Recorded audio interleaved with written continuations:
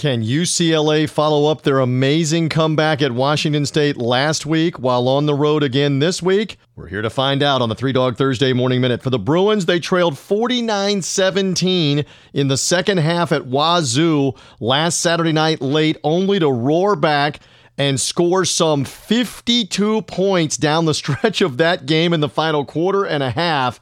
And UCLA wins amazingly in that one, 67-63. Now, the Bruins stay on the road. They'll play in Tucson against Arizona, an Arizona team that, yes, has a couple of wins, but they've also given up 40 or more points to Hawaii and Northern Arizona. Can UCLA follow it up, or will Arizona end the 1 week riding high for the Bruins and Chip Kelly?